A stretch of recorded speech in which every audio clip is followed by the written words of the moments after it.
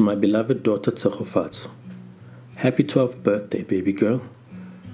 You are about to be a teenager. This is amazing. I hope that you're being treated well and that your birthday is special. You remember last year, I told you that I have a lawyer who might help me get out of prison? Well, we started working on things and they are turning out to be more difficult than we thought. But there is a reason to have hope. I dream of the day I get to see you again and make up for all the lost time. I can't wait for that day. I can't wait. I miss you and I still love you. I won't forget you. Love, your beloved dad. Tsegofatso looked forward to seeing Molatlegi. She was counting down the days left until the next visit. When she was at school, all that she could think of was her father. She was living through her new normal, where her father exists in her life. She no longer had to place her grandfather into the role of father. It felt strange, a good strange.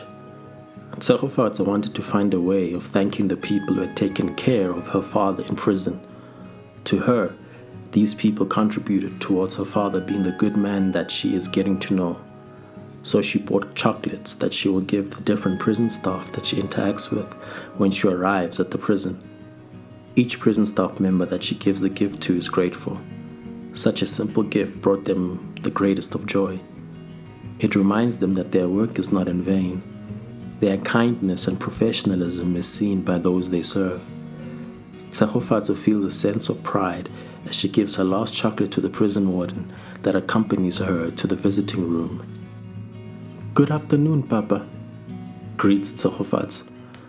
Molatlegi is caught off guard with her calling him Papa. It was the first time that this happens. Molatlegi decides to play it cool by not highlighting that she called him Papa. "Ah, you have a smile on your face. It's beautiful," comments Molatlegi. "I feel happy. I was given the staff members chocolate as a way of thanking them for taking care of you. I don't take this for granted. The fact that I get to see you and spend time with you after so many years is a gift I did nothing to earn," reflects Tsegofatso. Having a heart for people is something your mom always had. Empathy is one of the highest moral values any person can have. That makes me proud as your father, encourages Molatlegi. "Thank you. Sometimes I feel lame for being a person that cares for others like this. It's not the popular thing to do," says Tsegofatso. "Caring for others is never lame. And if it were lame, you probably got the lameness from me. Some would say caring for others is what got me caught in the end," adds Molatlegi. "How?" asks Tsegofatso. Macbergville is a really small town, but it still had the same problems that big cities have. Many single parents, few of them being single dads. So me being a single father of a toddler spread like wildfire in the town. I was a small town celebrity, with people trying to meet me and see for themselves if the rumors are true. So I can tell people that I'm a child star, says Tsegofatso, laughing at her own joke. "Oh wow, you thought that was funny," says a sarcastic Molatlegi. "Yes, I do. I have a good sense of humor, right?" asks Tsegofatso. Let's just say you got that from your mama," replies a laughing Molatlegi. "You know what? Just continue with your story." Okay, where was I? Oh, I was a celebrity. They even started talking about me on the local radio. My teaching methods were bringing interesting results, so a radio profile was done about me being a good teacher. I declined to speak on the radio as I wanted to keep a low profile. But for a while, it worked, until one of my students, Maandla Matlingosi, killed it with his maths results in the matric finals. SABC sent our whole camera crew to Macbergville to interview him. I managed to get out of being interviewed by the reporters, but somehow, in one of their shots, I appeared in the background, explains Molatlegi. "Is that how you were caught? Really?"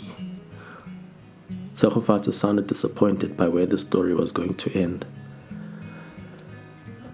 My last afternoon with you was spent at the park. We shared a Magnum Classic on the walk back home. I noticed police vans at the school, but I paid it no mind. Instead, when we got home, I started changing your nappy and prepared you for bed. Thereafter, I started to make supper. Before I could start eating, I had a knock at the door. I opened the door and it was the police with your grandparents. They asked me where you were and I told them you were sleeping. The police said that I was being arrested for kidnapping you. I begged them to allow me to say goodbye to you and for them to not drag me in handcuffs in front of you. They agreed and I went to your makeshift crib, kissed you on the forehead and told you that everything was going to be alright, explains Mlatlekhi. Was that the last time you saw me? Asked Tshegofatso. Yes. Was it all worth it? Did you regret everything? Asked Tshegofatso. Yes, it was. We spent close to a year together. In the back of my mind, I thought I would have been caught after one day. It was all worth it. I wanted to be your father, and I wanted to be the kind of father that was present, active, and one who loved you. But I don't remember any of these things. It feels like you risked everything for memories that would never stick in my mind, explains a regretful Tshegofatso. These stories were great for her to listen to, but they saddened her because she could not remember any of it. I think this journey was important to me. If I accepted what your grandparents were trying to do by isolating and keeping you from me, I would have failed you and your mother. I would have confirmed every bad thing your grandfather saw in me.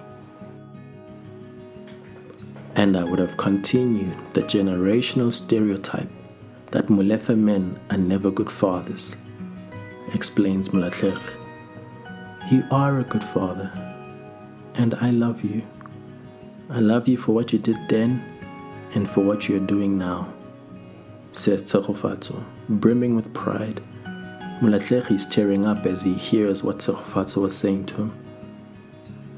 I love you too, my beloved daughter, replies Mlatlekhi. There's a period of silence as father and daughter process the moment and its meaning. Warden Maluleke comes into the room to notify them that there's only 1 minute left. This reminder helps Tshegofatso to remember a task she was given. So next week, after our session, my grandparents want to meet you, but they're scared that you may not want to see them. So they asked me to ask you. Tshegofatso knew she was asking a lot of her father, especially knowing a bit about their issues with each other. I'll see them, if that is what you want me to do, replies Mlatlekhi. This is what I want. As Tshegofatso went home, Mlatlekhi stole a moment to speak to Pearl about what Tshegofatso requested. He shared his fears that this may not be the best decision, but he didn't want to say no to his daughter. Pearl commits to him that she will be present in that meeting to provide him moral support as well as be a witness if anything goes wrong. Pearl's promise put Mlatlekhi at ease with the upcoming meeting with Tshegofatso's grandparents.